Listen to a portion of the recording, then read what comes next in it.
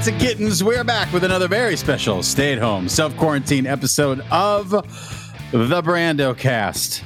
Yes! Do you know what it would be like to literally be the coolest person in any room that you entered? Do you know what that would be like, people?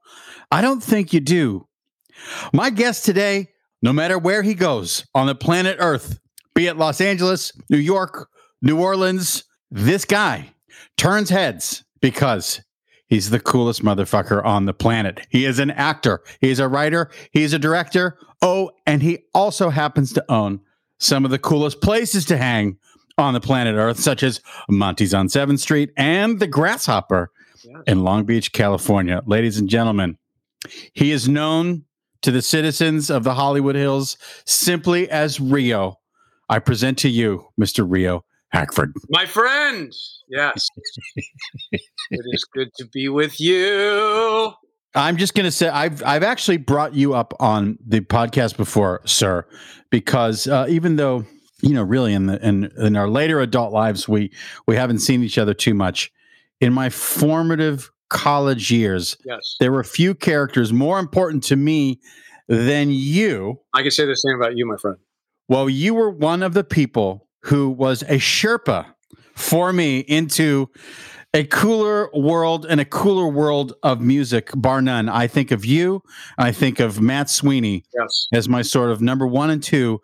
And then when my friends and I moved to Los Angeles, your hometown, and you returned to Los Angeles after going to school in Chicago, Mr. Rio Hackford was also the person who took us out and showed us where to fucking go. Yes. Those Chicago years were fantastic. They were formative years for all of us, though. Have you watched the documentary on Wax Trax Records that's available via Amazon? I have not yet. Because it's so close to home. Some of these things that are so close to home, it's hard to go when you were there. It's hard to make the decision to actually commit to watching this stuff. You know, when you were there and you're kind of like, well, what more can they tell me about what was happening in the trenches while we were in it? You know what I mean? It's like, but if you recommend it, I will do it. Well, it is a wonderful time capsule because Rio and I were fortunate to be in Chicago in the mid 80s. And there was this whole amazing punk rock, alternative rock before the days of Nirvana. It was so easy to go see shows because everyone traveled through the Midwest. There were so many great clubs, but Wax Trax Records, it was a record store.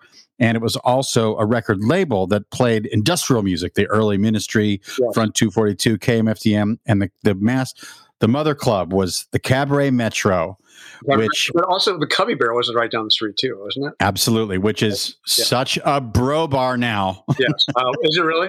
Oh my God! Wait, for the last like 25 years, it's been the number one bar for young Big Ten bros. That's awesome. Because at the time it was like the cutting edge indie rock thing, right? I mean, it was awesome. Well, yeah, Jane's Addiction. The first time they ever played in Chicago, they played at Cubby Bear, right? But you will love the Wax Trax documentary because I was always a little intimidated every time I went dancing at the Smart Bar or went to see, you know, the Pixies or Soul Asylum with you guys at the Cabaret Metro. But just to know that, no, it was just a bunch of nerds. Yeah. They weren't scary people. Looking back, we were all a bunch of nerds. Right, exactly. I may have had like one step up because I brought my skateboard from LA or whatever, but beyond that, you know, and the long hair or whatever, but yeah.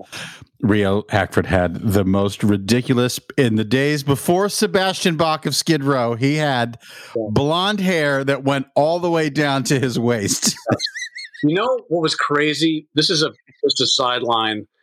When I went to audition for the Goodman Theater School, it was like the spring of '88, and I went to, I can't remember where I was staying, at some hotel close by, and I had to go audition, right? And I'm walking to DePaul to go to the thing, and this is on my way to the audition, and I'm like going through my lines and shit like that, and I run into Slash and Duff McKagan and Axl. What? Yeah, and Izzy. I run into fucking Guns N' Roses, like on the street like right by Lincoln and Diversey and Racine, like right in that little pocket there on the way to I'm just like, I mean, there's no one else around except Guns N' Roses standing in Chicago. And I've got like, and I had run into these guys. I've been going to these shows and stuff, and like our paths had crossed. And this is like when it was still kind of like hairsprayed a little bit. It was still a little glammed out. And they were a sore thumb, and I was a sore thumb as well with the long hair in Chicago. But there was no one else around. And I was just like, dudes, like, what the fuck are you doing here? And they look at me and they're like, wait, what are you doing here? And I'm like, I'm going to fucking audition for this fucking school. They're like, what? I'm like, never mind. Like, but what the fuck are you doing here? Oh, we're recording. And I'm like, I can't, like, my mind was so blown. And I was like, well, I got to go to this audition. And we were kind of like, well, what do we do now? And they were like, good luck, dude. It was just like, are you fucking kidding me? Like, I remember that recent, like it kind of like left my memory banks, just like was thinking about Chicago, whatever. That was insane. That was like my first step into Chicago, was just like a smack back in the face of fucking Hollywood. It was so weird. Well, my friend, it is so awesome to see you. And as I said before, Rio sherped me through so many amazing experiences in my life. It's going to be tough, guy, because we have so many years. Oh, yeah. We got a lot to catch up on. How we just form it into one capsule is going to be tough. You know. Well, I know we're going to go to some fun places today, but I want to ask this real quick. The other thing that Rio was amazing at, as I said in the intro, was taking me and my friends, Bill, Brent, Jeff, hello guys, Fish, to the great places to be in Los Angeles, early 90s. 3 clubs when it opened. Rio got a job as a bar back there. I'll ask him about that coming down the pike. But now he's transformed that influencer and tastemaker hat that he was wearing a million years ago into a current day deal. And I want to know how the Grasshopper is doing, and I want to know how Monty's is doing. You know, there's a few other bars besides that too. Right. This year has been the most brutalized year for bars and restaurants and service industry ever, music venues. So it has been totally insane and terrible. But because everyone's going through it together, it's kind of lessened the load. And we have all of each other to kind of lean on and go like, can you fucking believe that this is happening to us? But the bars and music venues specifically have been pinpointed and kind of, we've been like the bad guy. You know, it's so crazy. These places where we all have gone to meet and socialize and listen to music and kind of open our minds and loosen up and have a drink and stuff have just, we're the villains in this scenario. It's so crazy, you know? And normally in like a thing like this, people would be going out and getting hammered. Like any other disaster, the bar business is booming, right? And we've just been fucking closed. I mean, I've got these places in New Orleans and San Francisco as well, all of which have been closed. I mean, the Monty's been closed for over a year. El Bermudo, the other place downtown LA, has been closed for a year. The Grasshopper, which is the newest thing, and One Eye Jacks in New Orleans and Pals in New Orleans and the Homestead in San Francisco. Those are all of them. But a few of the neighborhood places we've been able to do to-go stuff, and the overhead is so low where we were able to have one person there making some drinks in some mason jars and sending them out the door and kind of keeping the dream alive a little bit, you know? But the bigger places have just been shut down, you know? And like this, the El Dorado, which is in the basement of this building, this beautiful place. Like what happens, like when is that going to be able to open? Mm-hmm. Even though we've got the purple light, green, whatever the fucking light is now, who's going to go down to the fucking basement of a bar? Right. You know what I mean? It's like, there's no room for a patio. And also, what's the difference? I'll just vent for a second. Then we can go. Yeah. What's the difference between going to a restaurant in an outside patio and having a beer and going to a bar in an outside patio and having a beer? Like, what's the fucking difference? You know what I mean? It's so crazy. Luckily, things are turning around. Stuff's opening back up. To answer your question, the Grasshopper's back open. We're able to have an outside patio there because we got a great little parking lot and we've made this awesome, cool vibed out patio, and we're now partially inside. So that's great. Monty we're working on the outside patio thing there. hopefully be open in the next couple of weeks, hopefully beginning of June or something. But it's been fucking insane, man. It's been crazy. Why I've been thinking about you during the whole time because, I mean, as you said, the bar and restaurant industry took it on the chin in the worst way. I mean, it's insane. But, there is, these grants and stuff that are coming through. Hopefully everyone is taking advantage of that. And hopefully we can, we're not going to get whole, but it's going to help people get their doors back open and get stuff up and running again. What's clear with the places like Pal's and the Grasshopper so far, and the Homestead, the little neighborhood places, people are back. I mean, they want to drink.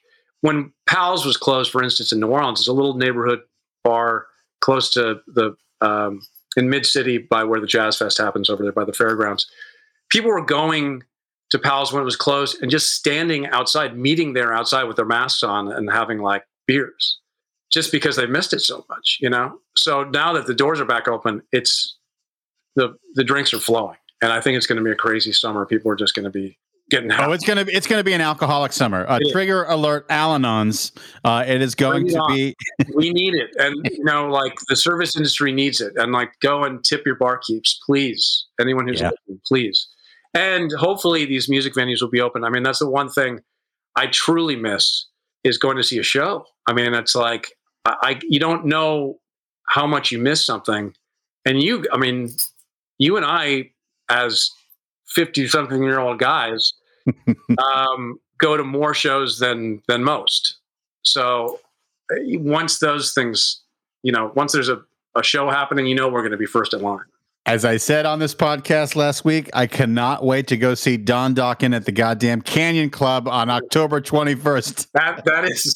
That is the Brendan in a nutshell right there. Well, Ahmet Zappa, who Rio knows from childhood. Yes. We just had him on our Sirius radio show, and Ahmet asked him if he would have dinner with us at the Mexican place next to the Canyon Club before the show. And he was like, yeah, of course. Nice.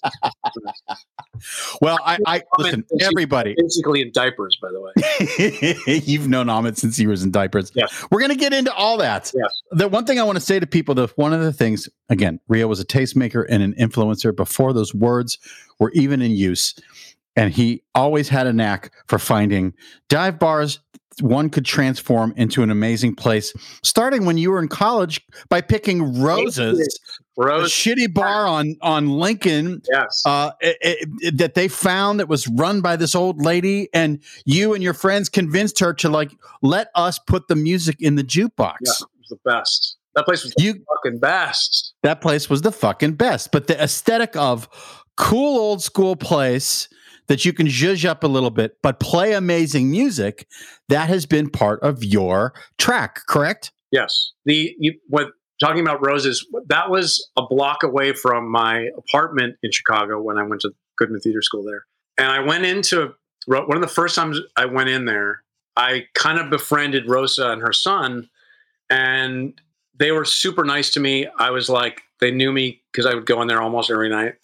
And it was late, and this dude was just out of his mind and started fucking with her son. And, I had the long hair and the leather jacket and the thing, whatever. And this dude started getting into it because it was like closing time. And the guy was like, dude, you're cut off. It's last call. And like, I'm not serving you anymore. And the guy was like, fuck you. No, I'm going to have another drink. And he's like, no, you're not.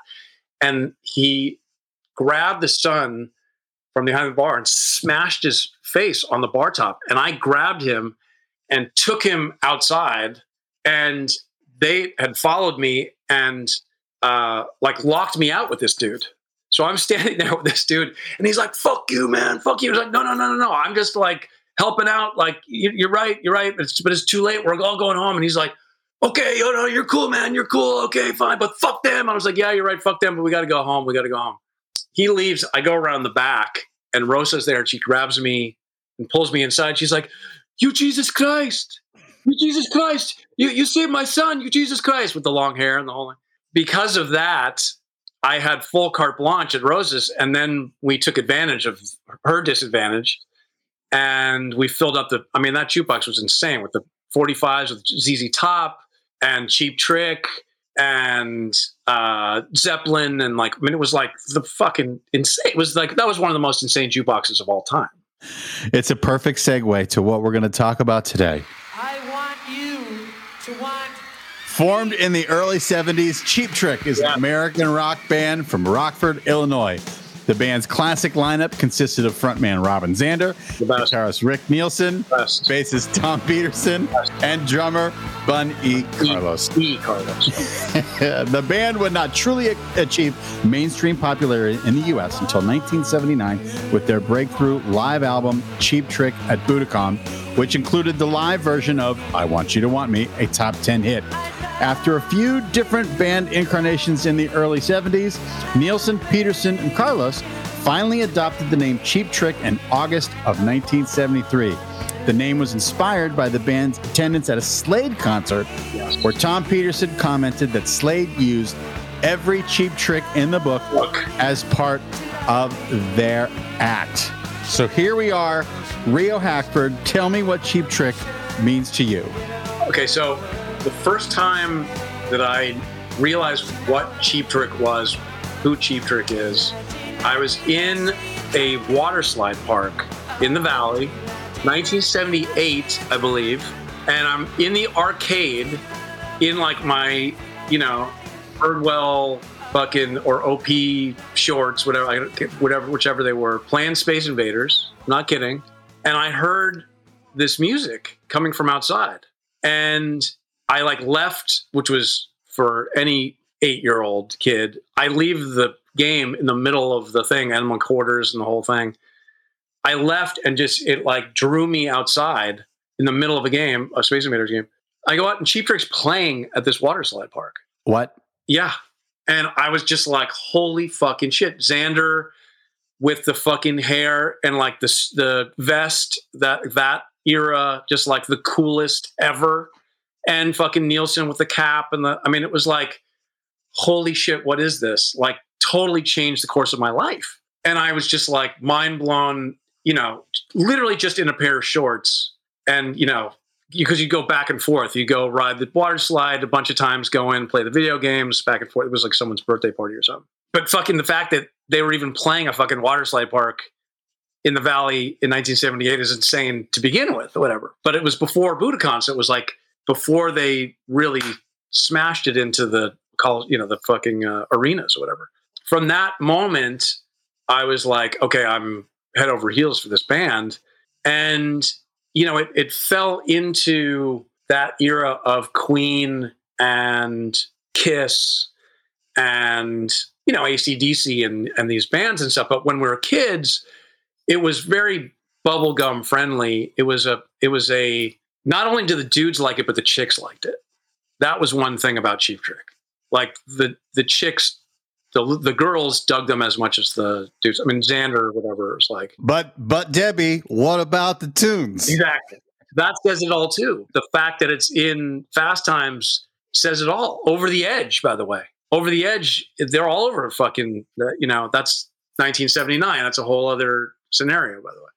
But I mean, the Van Halen, the Cheap Trick, the Queen, these are all like life-changing things. And it wasn't like the Zeppelin, Sabbath, like dark AC/DC, dark thing. There was no darkness there. It was all good times, party, have a good time, water slide.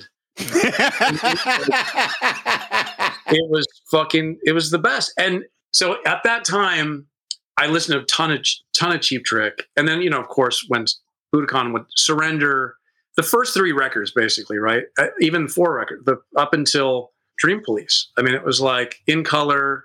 The first record, which was under the radar and a little punk rock, I didn't discover until later on, really. I listened to them, but it was like that 78, 79, 80, that was really in the pocket. Like being in summer camp in 1980, just fully rocking Cheap Trick all summer long. You know what I mean? Like Surrender all fucking summer long. Where was that summer camp? Santa Barbara, Camp Lore. Fuck yeah. I was like some of the best. 1980, 81, like the fucking best ever. Spin the Bottle. Fucking, it was Indian themed, which we couldn't do these days. Whatever, everyone had their tribe and their teepees and the thing, and we were riding horseback and bows and arrows and stuff, but rocking Cheap Trick. It was awesome, badass. But that was just in the general mix of things. It didn't really, the long-term Cheap Trick didn't kick in until we were in Chicago, actually. And Sweeney and I got really into the first Cheap Trick record, that like 1988, 89. I'd go up to see you guys up in Evanston at Northwestern, and we got really into Cheap Trick, and we got into Stairway to Heaven, like playing that shit backwards and all that stuff, like that whole weird thing. But the first Cheap Trick record we got heavily into, and then that, because, you know, as a kid, you're never really looking at the liner notes or whatever, right? You're just rocking the stuff on the radio, and you're listening to records until they're worn out, and you're singing with the hairbrush. But Sweeney, being the music nerd that he is and was and always will be, got into the real nitty gritty of that first Cheap Trick record and how fucking brilliant it is, and how punk rock it was, and how before its time it was. But the fact that they also they covered Terry Reid on the first record, that Speak Now or Forever Hold Your Peace, and we were like, who the fuck is Terry Reid? But we were like, who the fuck is Terry Reid? And then getting into, if people don't know who Terry Reid is, please look up Terry Reid, who is one of the unsung heroes of rock and roll. He was the guy who's known as the guy who turned down the Led Zeppelin gig. Plant, you know, says that he owes his career to fucking Terry Reid. And then, well, the song that reminds me the most of the two of you, yes, you and Matt Sweeney, guitar player extraordinaire, is this one. Randy Hogan was the original lead singer for Cheap Trick, but left the band shortly after its formation. He was then replaced by Robin Zander. With Zander on vocals, the band recorded a demo in 1975, and as they continued to play in warehouses, bowling alleys, and other various venues around the Midwest, they solidified their reputation as a powerful live act. The band was signed to Epic Records in early 1976 and released that first record that Rhea's been talking about, Cheap Trick, in early 77. While favored by critics, the album did not sell well. The album's lone single, Oh Candy, failed to chart, as did the record. Yes. You know, I want to ask something that you just threw out, and I love this question. I had Justin Warfield on the show, and he talked about growing. I've known since he was in diapers as well. Yes, and he thinks of you as the cool older kid that he could never be, because you guys went to the same school. Yes. Give me Rio Hackford's portrait of Los Angeles, late 70s, early 80s. Well, to me, it's definitely co-starring that Cheap Trick, and that there was a sort of amazing freedom back then.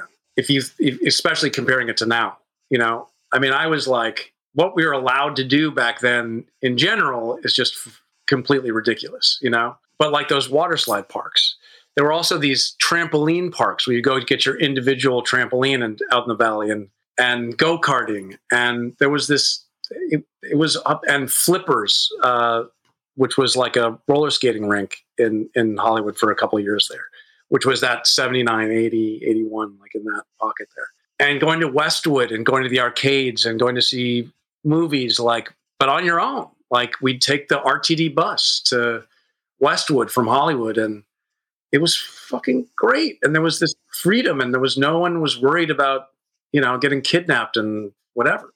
But by the way, it was also a war zone. Like, Hollywood Boulevard was fucking gnarly. It was funny, you know, like during the pandemic here, I live now down south in Sunset Beach next to Seal Beach, this little like kind of island unto itself, a little hidden gem down here. And so we're sort of lost in time as it is. But when I could go up to Hollywood or downtown during the pandemic, it's still going on now, by the way, but it was so gnarly, but it reminded me of what it was like back then.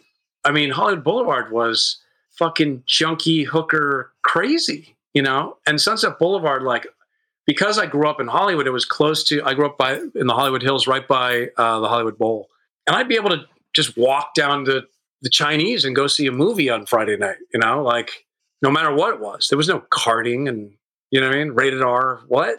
It was like any kind of horror movie, any kind of anything was just free for all, you know?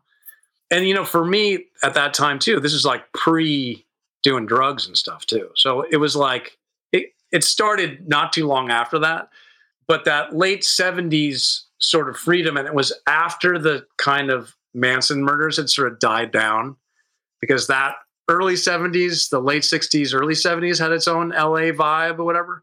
But that mid to late 70s was, in Annie Hall, when he goes out to try to get her back at the end or whatever. I know Woody Allen's taboo, whatever these days, whatever. But that they go to the source and he orders I'll have a side of mashed yeast or whatever, you know, like that. That was really what was going on. You know, that was the source, was that the fact that this, you know, cult was running this health food store, and it was like that anyone can kind of go to, and you know, hippies riding around in Rolls Royces and Maharishis. It was just and the bell bottoms and the styly was, but it was also that my mother at that time lived in Venice Beach on the canals. Wow. So I had a taste of, I had the Hollywood shit going on, but then when I was staying with my mother, it was like full Dogtown style. Like I saw all those guys, like it was crazy. I mean, the Venice Pier, and that was when it was like in ruins, you know, and it was a fucking war zone down there. But for a kid, it was fucking rad, you know, and no like police presence. Like it was like a free for all down there, but killer, you know. We were all riding our skateboards around and watching the surfers, and then watching those skaters fucking do the pool and all that shit. It was fucking awesome, you know. That's the other thing in the valley. It's like you'd go search out the valley to find an empty pool in the drought of one of these summers, and fucking, you know, I wasn't doing that. I was too young to be doing that shit, but I was like, I saw them. It was that vibe, that Venice Beach vibe was another cool thing. My stepmother, Lynn Littman, who's my brother's mother, did a documentary called Number Our Days in that kind of 70s thing about the old Jews in Venice Beach. So we spent a lot of time down there as well. But then my mother moved the canals, and this is when the canals was not hip, not $5 million homes. No, it was like beach shacks and super funky. But for a kid, it was fucking awesome, you know? So I got a taste of West Side and Hollywood and the Valley, because I ended up going to a couple schools out in the Valley, like crossing that line into the 818 and stuff. And I never discriminated, by the way. People ragged on the Valley, but I was like, Valley's awesome. It's got the fucking water slide parks and shit. It's fucking, what's wrong? The Valley is awesome. I'm back in Beechwood Canyon, by the way, after being in the NoHo Arts District for a few years. You did your time. I did my time. But the Valley has its thing, man. You know, You can't beat Barones. Fucking Barones, man. You can't beat Val Surf if you're a kid. Yes. In the 80s, I'm sure that was like going to Mecca. It was awesome. It was definitely awesome. And it was like super mom and pop back then too. It's so interesting to me, because I think of you as someone who like literally creates scenes. You're that person that other people look to. Tell us what's cool. What should we be listening to? Where should we be hanging? What should we be doing? You are that person. Were you always kind of aware of scenes and processing the scenes as you were seeing things in Venice or Hollywood, or wondering what the older kids were doing, where they were going? Were you aware of the Starwood? Were you aware of clubs that older kids were going to? See, my dad had me pretty young. My dad and mother were like 24 when they had me. And I was born in what is now Koreatown. And then we moved to San Pedro immediately. And then they split up. My mother moved to Trancas out in Zuma, like Malibu. Like this is early 70s with like a bunch of crazy like actors and hippies, and James Stacy, you know, he is the actor who like got in the car wreck, and he's in Once Upon a Time on Hollywood. His character, it was Timothy Oliphant played him. So I was going around to, like, my first show was Ziggy Stardust at the Santa Monica Civic. Holy Christ. My dad would just take me. So when my parents split, when my dad had me, he would just take me everywhere. And it was at that time where I could go anywhere. So, you know, going to see shows, going to the Troubadour all the time. I go to, I remember going to see Van Morrison. I remember going to see a bunch of insane Chuck Berry and all these things, but like super young, like early 70s. He also worked at the public television station at KCET and would shot these live broadcasts and stuff. And because he was a kind of younger, cooler dude, I was exposed to all this stuff, and that I think instilled a little bit of this kind of just being around all this kind of cool influence just sent me in those directions, whatever, like the Hail Hail Rock and Roll days. My dad did that documentary on Chuck Berry's 60th birthday anniversary, and we were hanging out with Keith Richards and stuff. This is in high school. I'd come back and all that shit was shot in our house, and all those interviews. So it was like I come back and it's Chuck Berry, Little Richard, Bo Diddley. I mean, Springsteen, Willie Dixon, like all these. It was insane, like crazy. But it's not the first time I met Chuck Berry, but when he was doing that, I had come home and I had just smoked a joint or whatever, and I'd coming home and I'm walking into the house and they're like, the cameras are everywhere, and my dad's like, "Hey, come here. This is Chuck Berry. This is my son Rio." And he's like, "Man, your name's Rio? Your name's Rio. And you live in this place, babe? You Taylor's son? Baby, you just fly away. You just fly away, baby." And I'm like, me, high as a kite, just going like, okay. So that, like just being exposed to this stuff was just insane, and growing up on movie sets and stuff like this.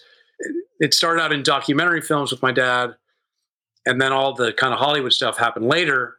But just being around these cool things, Charles Bukowski and stuff in the early 70s with my pops, and going to the racetrack, and you're around this stuff, and it kind of rubs off on you a little bit. I thought of myself as being like a cool dude, but I was definitely around some really fucking cool shit, and was ahead of the curve as far as just being exposed to stuff. So by the time I was in Chicago with you guys, and I'd already been through the ringer and back in Hollywood, you know what I mean? So, well, that was the confidence that you walked around the earth with. I mean, it was crazy to see it, because we all felt so young, like we still hadn't even had adult experiences. And here's this kid from Los Angeles who just has, you wouldn't call it swagger, but everybody else would, because it's part of your DNA. So last question before I play some more Cheap Trick. Yes, please. Do you think about this with your own kids? Sort of exposing them to stuff, or is the world a crazier place when you're a dad? It's definitely, well, I've got my wife to counterbalance what I would normally push on the kids, whatever, she's the filter. I tried to a degree to have the right stuff playing and be like, "Hey, check this out. This is Van Halen. This is Cheap Trick, whatever, but also this is the Beatles. This is very important stuff, and see what clicks with them." I mean, my older son, Waylon, who's 8, is a little more sensitive. My younger son, Buck, is almost 4, and he's already he loves Black Sabbath. You know what I mean? He is Iron Man. You know what I mean? And rocks. Waylon's a little more he likes David Bowie. He likes the Beatles. Once I go into Metallica or something like that, or Motorhead or whatever, it's too much for him. He does he's getting into the Van Halen, and the fact that they used AC/DC and Sabbath in the movie Iron Man made them cool, which is awesome. That was a major plus. Thank you, Favreau, for that. That was huge. But I kind of let them do their own thing. I'm not trying to push anything too heavy. I learned that from my brother. My brother, who's 9 years younger. I tried to force feed stuff, and he just kicked back, rebelled against me and my dad. This is a perfect example. We're in England. I think I was 18 or 19. It was right there in the Chicago years. And I'm stumbling down in the morning. My brother, who's going to hate me telling this story, has his earphones on, his Walkman. And I walk in and I'm making a cup of tea and having some cereal, whatever. And he doesn't know I'm in there, and he's got his things on. And I just hear him go whoa. And I like grab the thing and I look and it's Rent. He's walking out the Rent.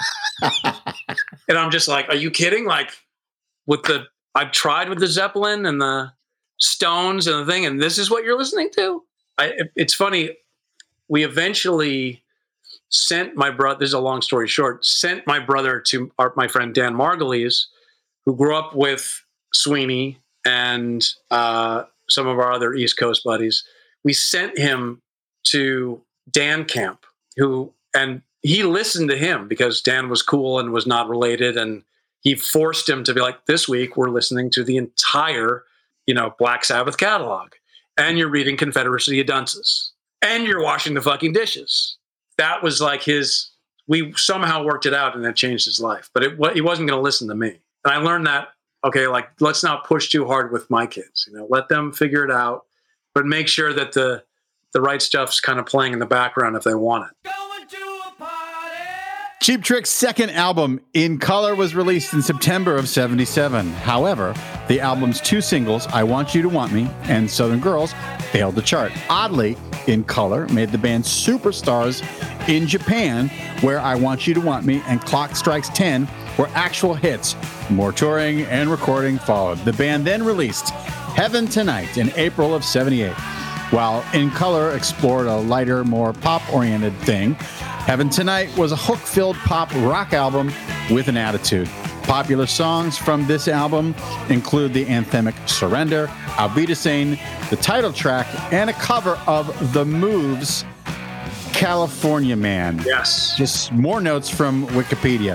Hey, quick question. The thing I've been doing lately, I have been basically, since Once Upon a Time in Hollywood came out, I have been listening to almost nothing but that 60s 93 KHJ music. Nice, yeah. Because the soundtrack of that film floored me. Yeah.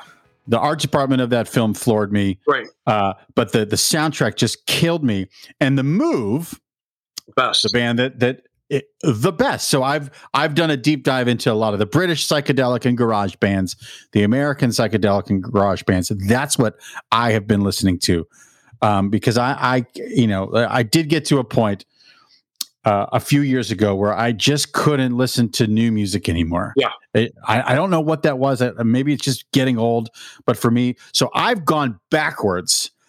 To go to a Brendan Camp is basically, okay, I'm going to listen to all the Turtles now. right.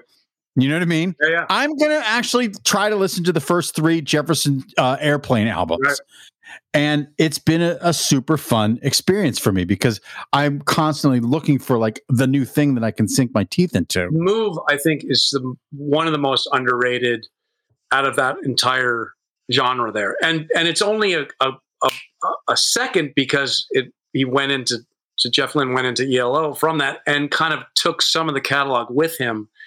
So you can't even find some of this Move stuff like the Do Ya, whatever, like the classic Move song, which became an ELO song. That version, the Move version, is one of the greatest of all time. Yeah. It's just, I love them. And I wish that, they play this stuff on Little Steven's Underground Garage on Sirius Radio, which is amazing. But, we were denied so much music in America. I mean, for me as a kid from Pittsburgh and then from Albuquerque, the FM stations, 95 KLOS is still playing the same songs they played. It's insane. 25 years ago. It's fucking crazy. But, Terry Reid falls into that category, that 60s lost stuff. Because that's what Sweeney and I were obsessing on when we got into Terry Reid, was like, wait a second, we feel like we've heard this, but we haven't. It's like, this is something that we should all have been listening. We should have grown up with this, but we didn't have access to it because it was just, it didn't make it. It was like obscure stuff.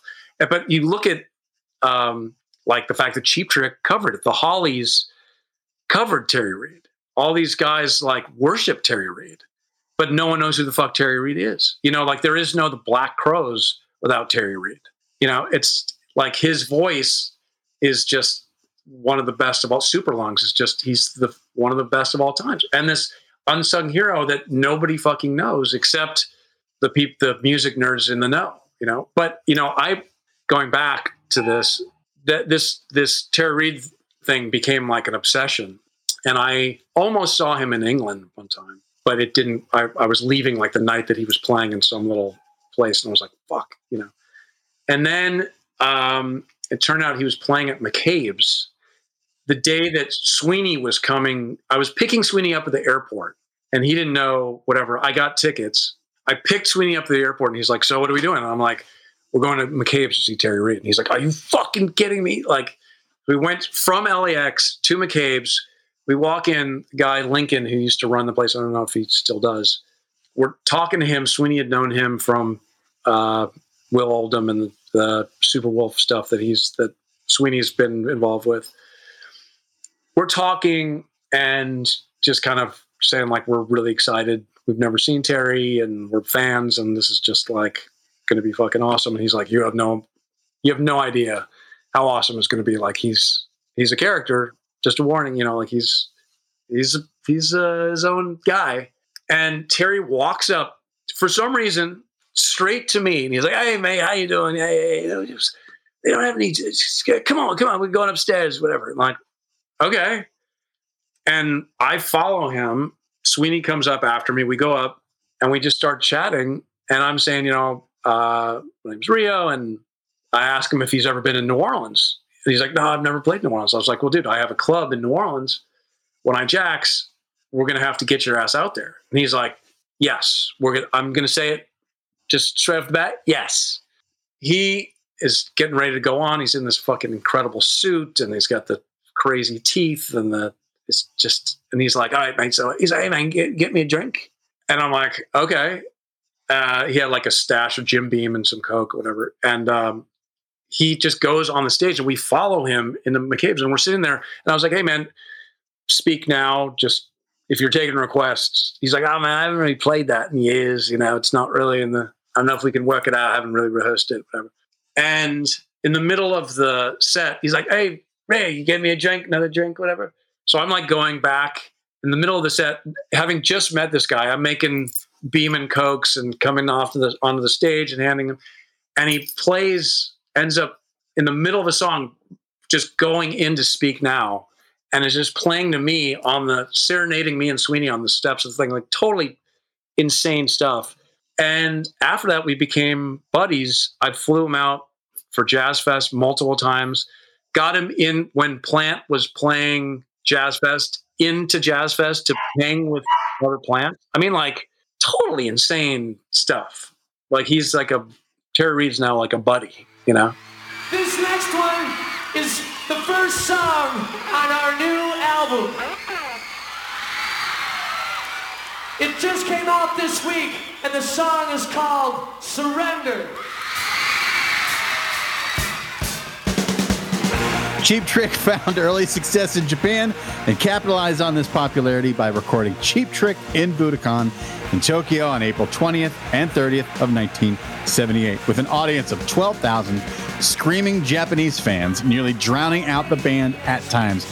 The album was intended for release in Japan only, but with strong airplay on the promotional album From Tokyo to You, an estimated 30,000 import copies were sold in the U.S., and the album was finally released domestically in February of 1979, of course, becoming the soundtrack for all those kids at camp like Rio and me.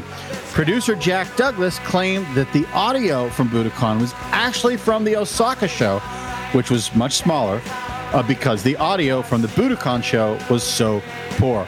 Budokan peaked at number 4 in the U.S. and became the group's best-selling record with over 3 million copies sold. It also ranked number 13 on Billboard's top pop albums of 1979. The single, I Want You to Want Me, reached number 7 on the Billboard Hot 100, and the band's cover of Fats Domino's Ain't That a Shame reached number 35. I just want to remind people that McCabe's is a little tiny it's a vintage guitar store. Yeah. It's a music store that would have incredible music acts in their little sort of performance venue on the side. And so what an experience for you. I have an important question. Yeah. Were you at the Johnny Cash show at the Viper Room? It was. God damn it. I knew it. See, you can hear me, actually. You can hear me in the like yelling in the background. It was me, my dad and I went. Mike Farrell, who was one of my best buddies from high school, was the doorman and got us in. And yeah, you can actually hear me in the recording. It's crazy. Just like in the background. Okay, so only about five years ago, Johnny Cash hit me like a fucking freight train. Yeah. Quick tangent. 60s Waylon Jennings, I fucking love now. Oh, man. 60s Waylon Jennings. Waylon's the best. Okay, so Johnny Cash hits me like a ton of bricks. I absorb as much as I can. I go to see Roseanne Cash when she comes to LA now. I just love all that stuff. And that's one of those things that I regret not knowing. I knew it was happening. Yeah. Because you were connected with the Viper Room. There was so much insane stuff happening there. If you were in the know, you got to go see that stuff. And it's like the one regret that I have. And then like looking back on all the times that I just didn't go to Johnny Cash because I was an idiot in the 90s, you know, being able to see him at the Pantasias. Yeah. You know, it's truly one of the, what's that? We saw him at the Palomino Club out there. You saw Johnny Cash at the Palomino Club in North Hollywood. Yes. God. Saw a bunch of people at the Palomino. Damn it. Because my dad, again, he would just take me everywhere with him. It was that time where you could go to a bar and, you know, not get the stink eye for having sitting there having drinks with a, you know, 6-year-old at the table.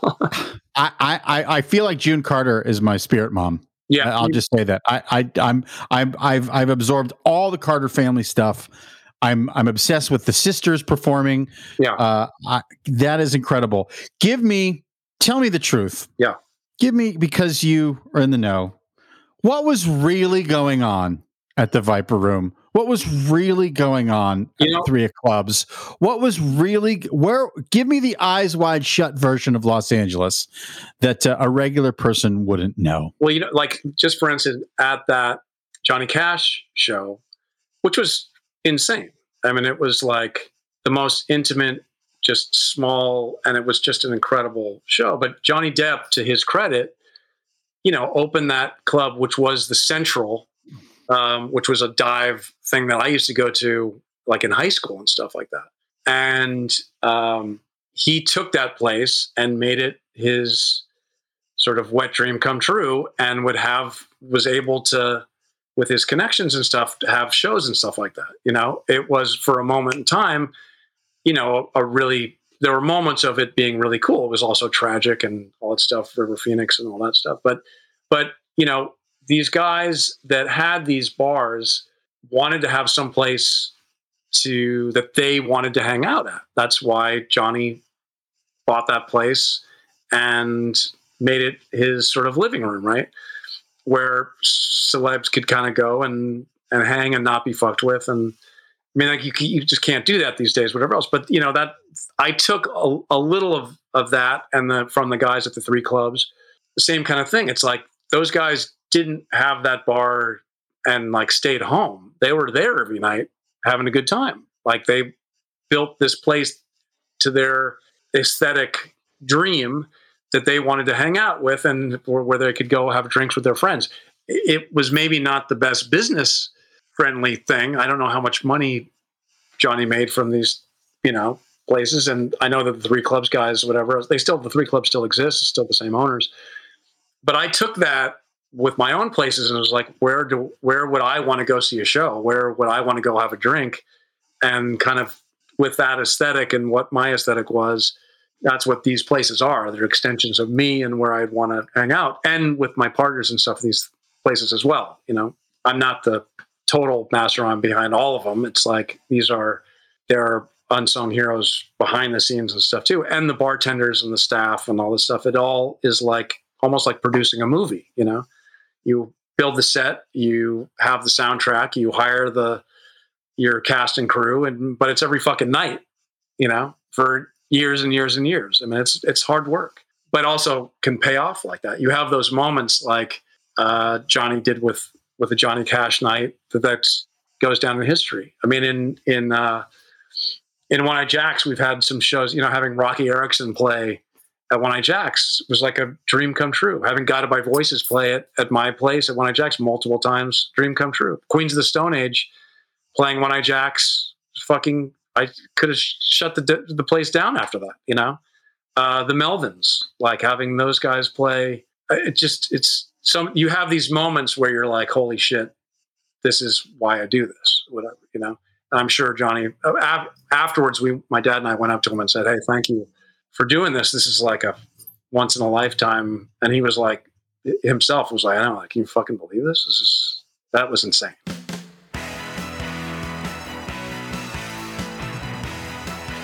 Dream Police is the fourth studio album by American rock band Cheap Trick. It was released in 1979. It was their third release in a row, produced by Tom Werman. It's the band's most commercially successful studio album, going to number 6 on the Billboard charts. It was certified platinum within a few months of its release. The album had been completed by early 79, but the release was pushed back due to the surprise success of Budokan. The album's title track became a top 30 hit for the band, and the song Voices was also a hit. Voices has been used twice in the soundtrack of the American sitcom How I Met Your Mother. To date, Cheap Trick have recorded 20 studio albums, they've sold more than 20 million records, and they've performed live more than 3,700 times. They still tour to this day with Tom Peterson's son Dax on drums. And of course, Cheap Trick were inducted into the Rock and Roll Hall of Fame in 2016. Maiden better get in this week. That's all I have to say about that. Okay, final question. Yes. About your wonderful journey. When you own these incredible places. By the way, it's not Tom Peterson's son playing. It's Rick Nielsen's son? Nielsen's son. Oh, duh. Yes. What an idiot. Why did I'm blind as a bat. It's all right. When you own Dax, who's, by the way, a great dude. It's because I've seen these guys so many times, whatever, I've befriended these guys, and I've become pals with Dax and hung with Nielsen. Those guys have come to the bar and hung out, and they're fucking great. And the fact that they're still playing to this day, still making records, still like the same dudes, it's just insane. Them and ZZ Top, I'm telling you, are just like the best. I got to see them at the Roxy in like 2000. Yeah. When they re-released Budokan and had a special package, and they basically played the Budokan show from start to finish. Yes. We got tickets via KCRW. And I just remember thinking like, oh, wow, it's an incredible show. Cheap Trick at the Roxy, incredible fucking show. But I do remember thinking, wow, these guys are really old. And that was 2000. Exactly. Yeah. I mean, come on. They did a tour where they played the first 3 records. And I saw that in multiple cities. I was kind of following them around. I think they played, it was like the House of Blues or something like that. But they played first record, In Color, and Heaven Tonight, each night a different thing. Like they did a 3-night stand. Saw them in New Orleans. I mean, it was like, that was the coolest ever for me. And hanging out with them afterwards, and they were fucking drinking Jägermeister. Xander was drinking Jägermeister at the time. Ouch. God damn it. Yeah. Okay. Final question, and I'll let you go because I'm so curious about this. When you own all these fantastic places and these venues that are known to generate income, pre-pandemic, of course, when do you run up against the sketchy characters, and how do you deal with that? I'm talking about, I would imagine if you would have a successful place, you would get a visit by somebody who says, hey, if you want to do business in this area, you have to pay homage to us. I'll put it that way. You know, it depends on where you're at and what city and all that kind of stuff, you know? And it happens in different ways. The best was in New Orleans when I was first opening the Matador, my first bar there, and first bar that was my place. I went there, and the license was grandfathered in. It'd been a bar forever, and I was going in just to renew the license. And I go into City Hall, this big white skinny dude, you know, and all of City Hall was black. And I go in and I'm like, hey, you know, just renewing this license. They're like, nope. And I'm like, well, what's the problem? They're like, nope, And I'm like, okay, well, they're like just sending me away every time. And I finally, I called John Goodman, who was a family friend. The John Goodman, who had worked with my dad and he's one of the best dudes of all time. and told him, I was like, and John had worked in New Orleans with my dad on Everybody's All-American, that movie, and met his wife at LSU there. They got married, and then he moved to New Orleans, and he still to this day lives in New Orleans. And I called him, and I was like, John, what do I do? And he's like, call this guy. I call this dude. He meets up with me. He's like, what do you need? And I'm like, well, I'm just trying to renew this license. That's it. I've got the money. The license is there. It just needs to be renewed. I go in with this guy into City Hall. He walks in the back, and he goes, they point at me, and they're like, oh yeah, we know that white boy.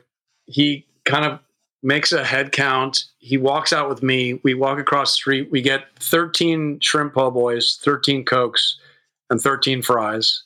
We go back in with all of the food, and we walk out with the license. And we're walking out, and I go, what's the secret? He's like, never go into City Hall empty-handed, buddy. And I said, got it. Okay. So after that, I never would go in there. First of all, they knew who I was then. I'd go in there with cookies. I'd go in there with some kind of banana bread or some kind of thing, with some kind of baked good, some kind of meal for these guys. And that was the deal. That was the most kind of interesting one. There's been some shady characters that have come in and been like, this is our territory. And you just have to kind of like be friendly enough and say, hey, this is not the place that it used to be. This is a new place. This is how we run things now. And just be firm about it. When I first opened the Monty, it was sketchy. I mean, super sketchy. And I had to kind of stand up to some gang member dudes there. And they were really kind of scary, but I was like holding the line. And once they realized that I wasn't going to budge, they were cool. And they respected it, and then would come back with their girlfriends and stuff like that. Realized it was not going to be their clubhouse, but it was a nicer place that they could go on like a date, and they were going to be taken care of. So that was another thing. But they each have their own little personalities, these bars, As the world opens up, please, Homestead, Pals, One-Eyed Jacks, Lamonti, please frequent these places and get everyone back on track. Tip your bartender. Yes. On that note, what can we play you out with today? I think one of the best and most underrated Cheap Trick songs is Mandocello on the first record. Is just like, gets me every time. It's a kind of ballad, but it's Tom Peterson on his 12-string bass, and it's just like, it's magic. Just killer. Well, you're killer. You're magic, and I want to thank you so much for the profound influence you have had on my life, and I mean that from the heart. Right back, even though we haven't gotten the chance to see each other too much in the last few years, but all the best, and I do hope to see you physically soon. So remember, people, frequent those places. Thank you. Tip your barkeep. Tip your barkeep. And to the rest of you, thank you so much for listening, liking, subscribing, leaving reviews. So many great guests coming down the line. And of course, the Brandocast is produced by Mr. Richard Sheltinga. So until the next time, cats and kittens.